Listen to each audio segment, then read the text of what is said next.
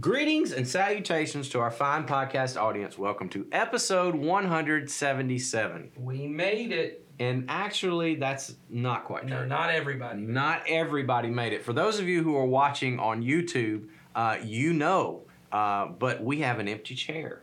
Yes. My name's Jason. This is Nathan. I'm here. And usually Ed is with us. But right before we hit the record button, Ed got called away to a very important meeting. He's a very important person. He is. Well, he thinks he is. That's true. He schedules meetings right at the end of our podcast recording sessions. That's true. And so he had to step away. And so what we decided to do was we said, you know what?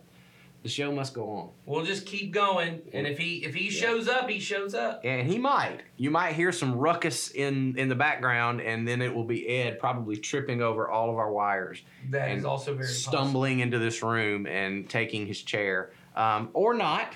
Yes. His meeting might go on very long, and he won't be here. But either way, Nathan and I are committed. We're gonna be here. We're gonna help the audience. Is this the series finale? That's right. This podcast, yes. this unnamed podcast. Well, you know, if that would be a fun way to kill this podcast. We kill off one of us. That's right. Ed dies. Like they do, or to get renewed is the or thing. something like that. You know, because all the great television shows they kill off a major character in the last couple of episodes. Yeah, and then it's a major thing. So maybe we've done that, but. Yeah.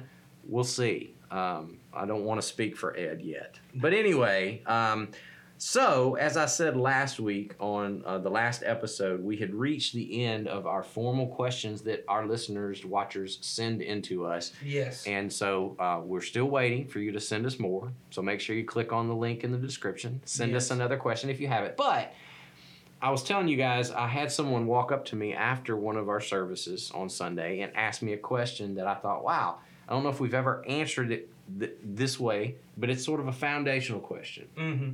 So you've heard us talk about this topic or issue a lot on our podcast, in our teaching, in our church. But it was almost as if this person finally, it clicked with them. And they're like, oh, I get what you're saying now. And I thought, well, maybe this will be a good topic for our podcast. That's always a good moment, too. It is. When you finally, for those of you who teach probably anything. I mean, even if you're a teacher, you're a school teacher, that moment when you've kind of been saying something over and over again and it kind of clicks with someone, there's a little bit of moment of, oh, that's great. Yeah, I'm glad. But then there's also the moment of you're like, haven't we said this? Yes. Have you been listening? I should say that too. That's also true whether you teach or you're just a parent. Yeah. Right? Yeah. Someone said something about there was a joke someone told me, and it's a bad joke, and the person who told me you should feel bad for telling this joke if you're the one who listened, but it is a true joke. It's one of those that I'm not going to say it's funny because it's true. It's just true. Okay. And then someone said if someone is talking and no one's listening, their name is Mom. And I think that's true, whether it's funny or not. I know my wife can relate to that. Four daughters. And she's like, is anyone I'm talking all the time. Is anyone listening? But that moment when you're a parent and you say something, and what's even better is if they're a teenager, and I've got a preteen, so she's just now starting this of coming home and saying, the big one for us is Mr. Matt, who's a teacher here at church, or Miss Dana, who's a teacher. They said this. Yeah. I'd never heard that before. Yeah. And I thought I've been saying that for 3 years now, but I'm glad that it finally... But, as a youth minister, I've had that experience in reverse of parents come and go, well, I'm glad Nathan said it because now they can finally hear. Oh, Ed's back. Ed's back. We haven't even gotten into the question. So we told them that you were. I could tell when I was walking up, I thought, oh, they just went ahead. And I almost just walked away because I thought, no. I don't care. They can go in without me. It was, they were waiting patiently, anticipating your return. The return of Ed. You mean you were waiting? They may or may not have waited. We actually considered killing you off of the series. Oh. We talked about that. That been okay. We said that would be a great plot twist. Or you could have had Sawyer come in and go and playing Ed today on our episode. Yes. As Sawyer. That's true. We could have done that. Recast you. Exactly. Someone younger. That's always a direction you can go. So we're talking about this here's the foundational question that someone asked me that we've been talking about for a long time. They said, and y'all have been talking about already. All of No, us. we have not heard the question yet. I've not heard the Okay. question. We were just saying this is something we have been saying for years now, but for someone on Sunday, it clicked with them, and we were saying that happens a lot. You often have to say things a bunch of gotcha. times, and then it finally All right. clicks with you I'm in the ready. right way. So the thing that struck them on Sunday was, and this was Ed, you were the one speaking last week when this came to me. They said, it seems like what Ed was trying to say in his message was that the kingdom of God is not heaven.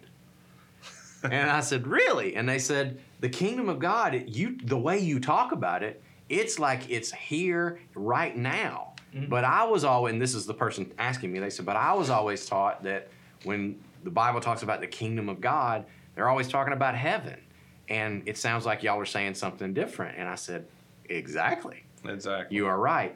And I thought, we touch around that topic a lot around here to become clear of what Jesus meant when he preached the kingdom of God or the gospel of the kingdom.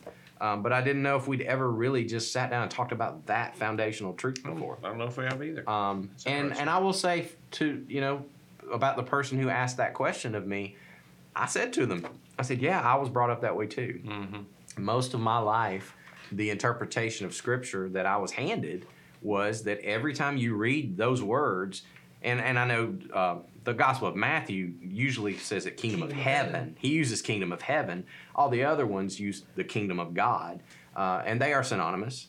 But for me, growing up, I was always taught to equate that to heaven one day when you die. You don't get the kingdom of God here. Right. It's something you get after you're dead. Mm-hmm. And it's somewhere up in the clouds somewhere. Mm-hmm. And that's what the kingdom of God is. And I think it was really N.T. Wright, the scholar who really, I think, hammered this home in our day. Well, Dallas talks about it too. Does too. Dallas talks about it too. Yeah. But N.T. Wright, you're not wrong. N.T. Wright became Scott McKnight has a lot. Scott McKnight as well. But so several scholars in our day have sort of made this point that we have missed in our current Americanized version of Christianity, that we've misinterpreted that concept. Well, and it's always been around in other parts of the world in Christianity. Yes. They have not viewed it the way that we have in That's that. Right. And now there's a whole group of teaching. In fact, I've been reading some essays in lieu of buying the actual book at this point. But I might wind up buying the book because it intrigues me so much. About where that shift came about in the United States, primarily to begin with, and why it came about. And I don't want to get into it too much, but it has something to do with the roots of our country that this guy's making the point, and the way we were doing life and the division that was happening, and our division over slavery and those kind of things, and the way we the church didn't want to deal with that political issue. Because again, when you think about the kingdom of heaven, if the kingdom of God comes and there really is no male nor female, Jew nor Greek, slave nor free, and that's not talking about one day in the sweet by and by. Mm-hmm. Yeah. It does sort of conflict with some other things that are going on, so you may need to change the way you think about that. And I'm not saying that's the total I haven't done enough research on it, but it makes sense to me of how it got driven in, and particularly got driven in more in Southern churches and Southern forms of Christianity than it has in other kind of ways. But Jesus does come saying, the gospel Jesus preached was not the kingdom of God is now is coming or is now available one day somehow through me. He says it's here. Yeah. Well, yeah, I think I certainly agree with that. It's primarily a American idea, and I think it probably even goes further back to early Enlightenment things where, and we talk about this a lot too, and it probably will catch up with many people, and the longer that we say it, but when the Enlightenment kind of thinkers come around and everything becomes about rationalism, and what I mean by that is the idea that I am primarily a mind and that I primarily experience the world through my mind, that is a rationalist enlightenment idea. That is not the way that everyone has always thought about it. I then become the sole arbiter of truth. And what that means is, until you even get people like, Descartes starts talking about, he calls it a hyperbolic doubt. You doubt, and then you doubt your doubts, and you doubt those doubts, and you keep going down till you doubt, all the way down. And I'm the one who determines what is true and what is not true.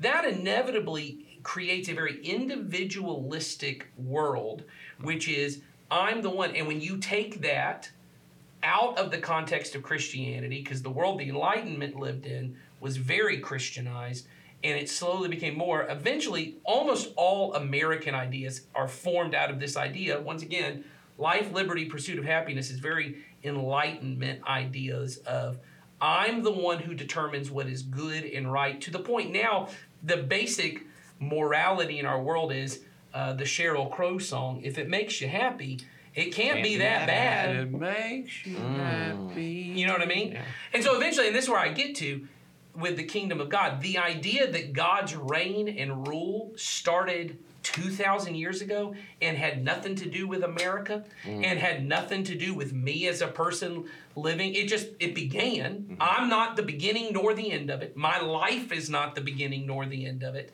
That's not a very interesting idea. I like the idea that the kingdom of God and his reign starts once I die, and then I got to deal with it. And I just got to kind of ticket a passage onto that ship.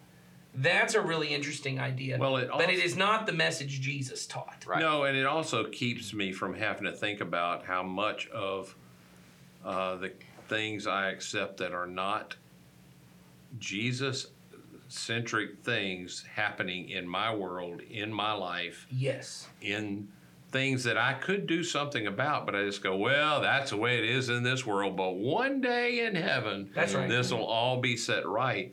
And the truth is, Jesus is trying to get us to really actively be at working together to see his will done on earth as it is in heaven right now. Yeah, and that approach that you just described, that was my whole upbringing when it came to the major teachings of Jesus. I was taught that the Sermon on the Mount was taught to me, or Jesus taught that for the purpose of showing me that I couldn't do it. That's right. And it's an ideal that I'll never reach, and it should just make me long for the day when I get to go to heaven and all of that's going to be true. That's right. And so it puts in me this, oh well, kind of thing, so that I just accept things the way they are. Right. And it eventually becomes the thing that even, for a long time we were the No Perfect People Allowed church. Yep. And I would even have people come here. It leads to the thing that, you talked about, Dallas Willard eventually spoke against, which was the I'm not perfect, I'm forgiven. yes. And what it ultimately comes to is when Jesus says, be perfect, therefore, as your heavenly Father is perfect, we go, well, of course you can't do that. That's right. Of course you Or could. it leads to the other form of Christianity that said is, I am perfect in Christ, but I know right now Yeah. Oh, sure, yeah. I have yeah, taken yeah, on yeah. his perfection, and that's what he meant, is be perfect like I am perfect. Take on my perfection, but it doesn't necessarily play out in my world. So what it seems that Jesus meant when he shows up and goes around in his ministry saying, his primary message, we see it listed in both Matthew, Mark, and I think Luke also says it, where it'll say he would go to town, healing in their villages, do this, and he would proclaim the good news of the kingdom, and then it says, repent and believe, the kingdom of God has come near. And what it seems to be that means is that somehow in the life of Jesus, in his life in this world, God's kingdom had come near in him, in his ministry, so the works he was doing, because he's healing people, he's casting out demons, all the things that are wrong in this world, sin, sickness, evil, death, he's reversing it. That's right. He's setting it right. Yeah, all the chaos that's in the world, that's what's so important about Jesus calming the sea, right? Is because in their day, and really in the biblical story, the chaos was chaos waters. It was the world just broken and destroyed. And this imagery of the Spirit of God hovering over the waters in the beginning is this idea of this chaotic mess. God brings order. Jesus shows up. There's this chaotic sea. He calms it, and it's going,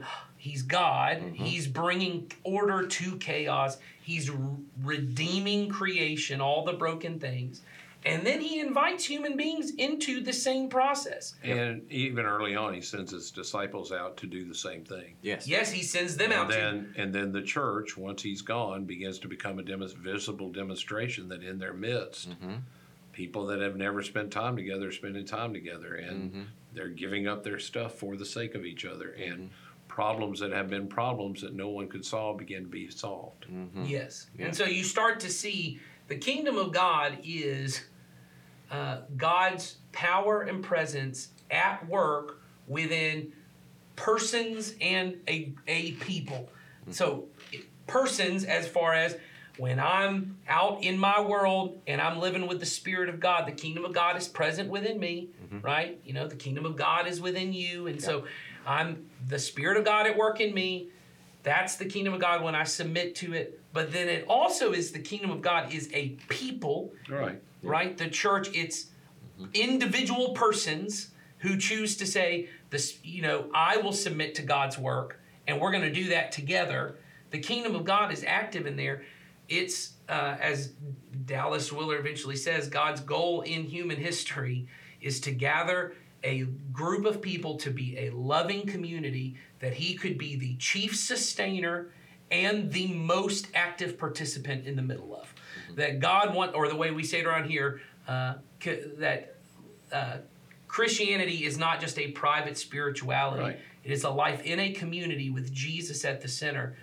And so the kingdom, when we say it's here, it is both here and coming. Yes, it's the way that, you know, I don't remember who's the It is first one. impossible to look at our world and say that the kingdom is completely here. Exactly. Correct. Exactly. But which is what I told the person who asked me the Yes, question. that's I said, you've always been taught that the kingdom of God is a place and a time. And I said, and there's a bit of truth in that.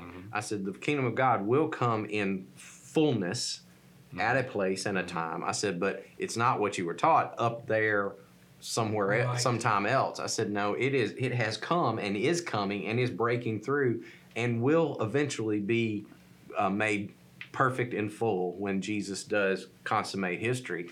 I said, but the part you've missed is you've separated the out there coming not yet kind of thing. I said, and you've got to blend that with the what's it doing right now. And the dichotomy that we've often made that's been tough, I think, for most of us Western American Christians is we've made it very personal, but we've separated it from the impact it ought to have in culture. Yeah. So when, you know, Martin Luther King Jr. talked a lot about the beautiful community.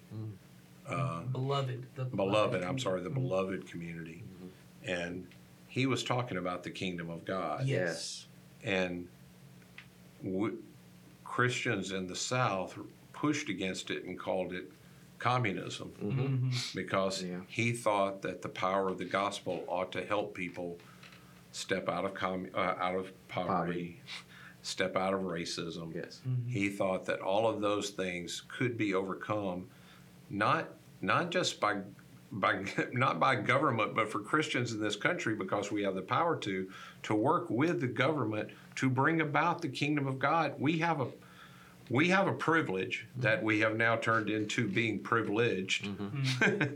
That we could, in effect, impact our community for the benefit of things that happen in the world, for the good of all people. And the kingdom of God, that's the other thing, some of the parables Jesus would talk about, is that all the birds of the world come nest in the, he says, the kingdom grows up in a tree, and all the birds, they aren't all a part of the kingdom, but they nest in the kingdom. And that the kingdom is supposed to have so much impact in the world that even people who aren't a part of it, they go, that's good. And to be fair, we have seen that. If you look at look at the arc of history from Jesus on, and we talk about this sometimes too, all of the things that now we take for granted as human rights and that's right. and just the way things ought to be, what we just assume is goodness, started in Jesus. Right. You know, the fact that people should not be held as property. Right. That started in Jesus. The fact that women and children and men should all be treated equally and afforded the same opportunities, and all races should be afforded the same.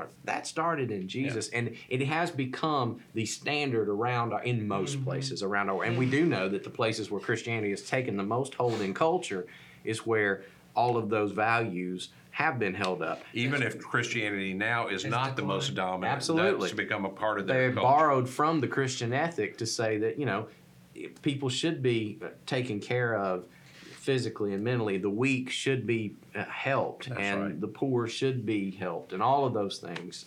So in those ways, and I often like to point that out, that is fulfilling what Jesus said would happen. Yes. As you just said, the kingdom takes root and then grows slowly throughout history, and then everybody it just becomes the way of life. That's right. And, you know, I say this to folks when I'm teaching, because, you know, we get this idea that, you know, the world's just getting worse and worse and worse and worse. And if you take a very pinhole view of history, maybe you would say that. But if you take the big version of history, you probably could not say that. You can't say it and honestly look at it outside of some things that are just personally attached to you and your view of what you'd like to see take place in a very limited scope. That's right.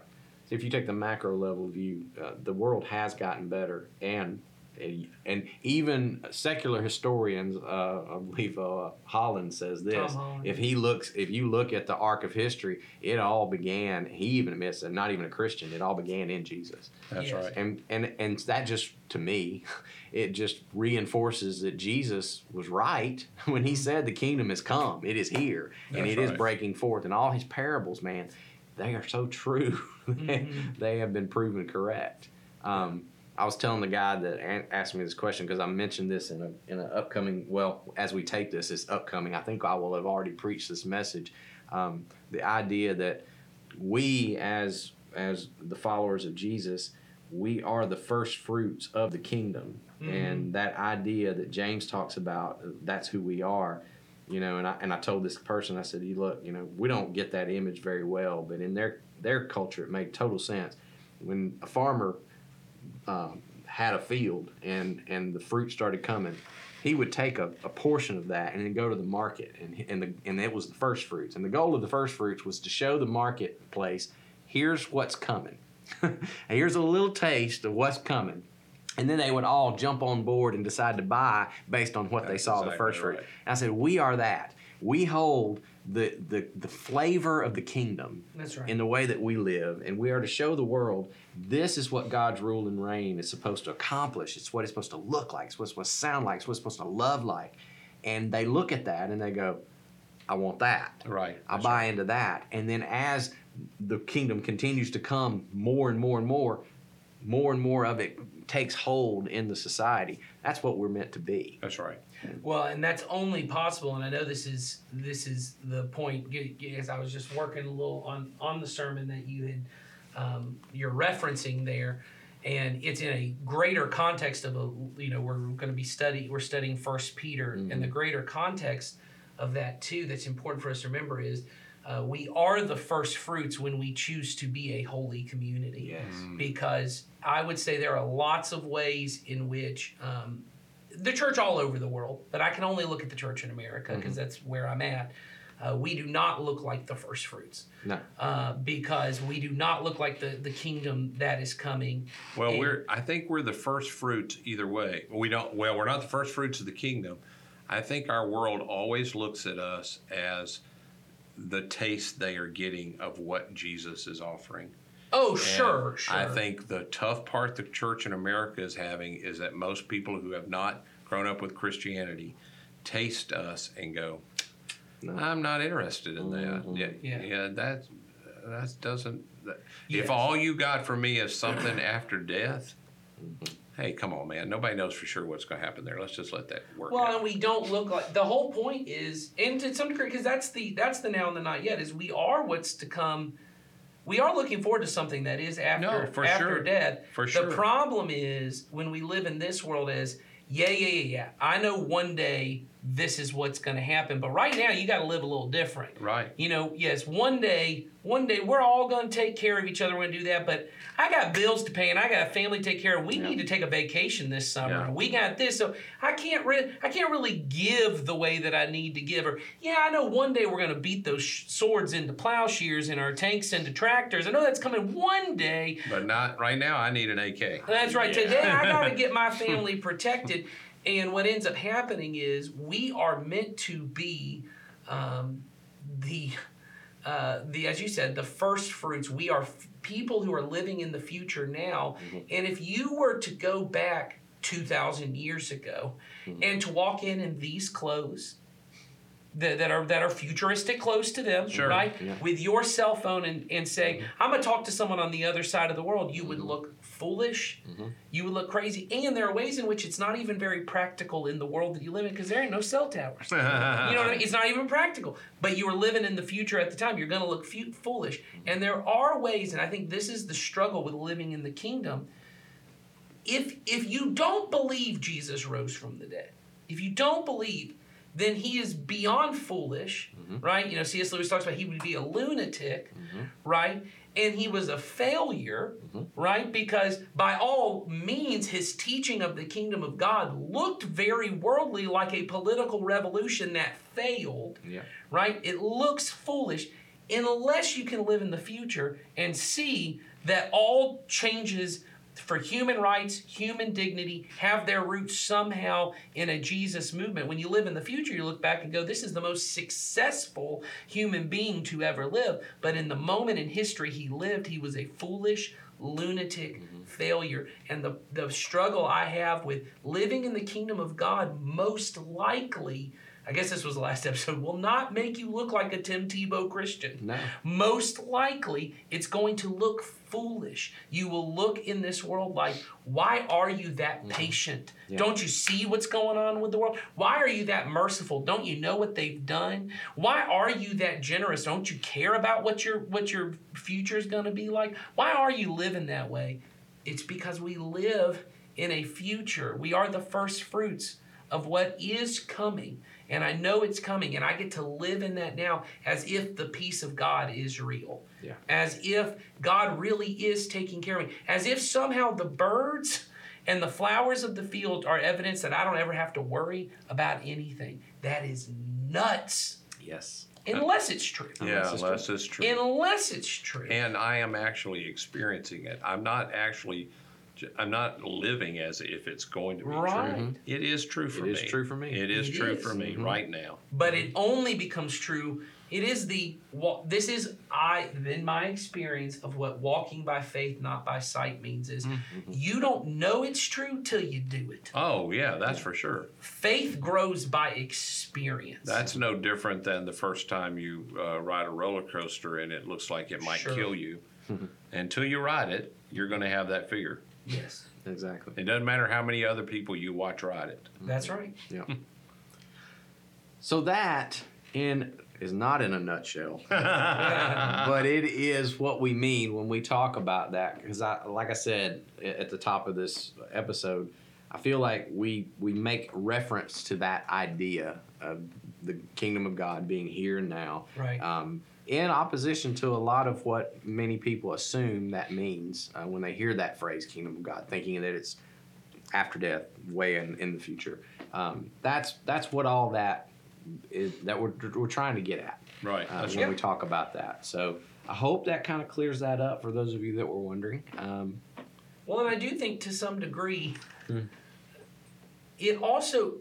It should be a mystery to some degree that you have to live into. Because honestly, I feel every time I answered one of these questions, I don't know that I answered the question. Yeah, I answered to the best of my current understanding what Jesus meant, but there's a lot of it that's still a mystery to me. Yep. But I am experiencing it, and I cannot deny that. I am experiencing regularly participation with God, which is what I would say is probably the most experiential version of the kingdom, which is God's power and presence. I do feel him with me. Yes. I do experience him doing things for me and through me that I could not do on my own. but it's a little bit of mystery. I don't know how to make it work. Yeah. I don't know how any of this stuff goes the way it's supposed to, but if you hear that and you go, man, that sounds interesting. If I had to say, how does it work? It works by obedience. Sure. It does go back to, I trust that what Jesus said is right, and then I do it. I'm thinking about, there's, when we've talked about the chosen on and off, I just got that picture in my mind of where Jesus is, they're going to feed the multitude. And he says to them, so get baskets, divide them into 50 and 100, and then feed them. And they stand there, and he goes, what part was unclear? That I think that must be how he feels to us. He'll say these things to go do, and then we just stand there, and he goes, so what was unclear? Right. And then when they move to do it, lo and behold, the way they filmed it was the baskets are full. Yeah. And they begin spreading it, and the baskets are full. And they found themselves living out or living in this mystery. That's right. And it reminds me of I just heard my current favorite preacher, Brian Zahnd. He was preaching on the Trinity, and he said, look, the Trinity is not an equation for you to figure out. It is a mystery for you to be lived in, or be lived in. And I thought, okay, that takes some of the pressure off of that. That's right. Because we live so much that way of, I right. need to understand it and the ins and the outs and like a math equation. But it's not the way anybody uses a cell phone. Of course not. I watched people when we first got them. Nobody goes, now explain to me how this works. It sends a signal. Now how does that get there? And then how does it translate my words? They picked it up. They turned it on. They made a phone call and said, guess where I'm calling you from? Yeah. Well, and once again, to go back to your obedience part, it's not how children do anything in this world. Yeah. And we have called to be like children. Today I was teaching my daughter how to cut the grass, and she asked me, and I said, you need to know a little bit just about how the lawnmower works. I said, honestly, for her safety, I said, look, down here there's a blade, and you can't ever go down there and to do anything. I said, something falls, you never go down there. And then I said, and to start it, you got to pull this thing. And she said, why? And I thought, I could sit here and explain to her how each individual part of this works. But what I said is, because that's how it starts. That's right. And for her, that's to cut the grass. All she needs to know is, I pull this and I don't put my hand in the blade. Most people watching this who cut grass also don't know what happens when they pull yes. it. But they've done it enough to know, if I pull this with a primed engine, it will start. Yes. And for her, and for us living in the kingdom, I don't need to know how, give, and don't expect, lend to others and don't expect anything in return. I don't need to know, going back to our prosperity gospel episode, I don't need to know how that, because my lived experience has been, when I am generous, things do work out in my life financially in ways that I can't always explain. Yeah. Do I need to know the mathematical formula to that to do? No, because my master said, give, lend, and expect nothing in return. Be generous, right? So I do that because that's what he said to do. And it turns out I've been taking pretty good care of my entire life. Yes. Yeah, that's right. So obedience is the way the kingdom is activated. It is. I'm confident of that. Sure. All right. Okay, so as I have said for a couple of weeks now, we could use your questions. If you want us to answer something that you've been wondering about, if we have raised questions for you, which I hope we have over the past few weeks, click on the link in the description, send them to us, and we'll get right after them. So I don't know what the next one shall be. It shall be something. Something. So we will see you then. See ya. Bye.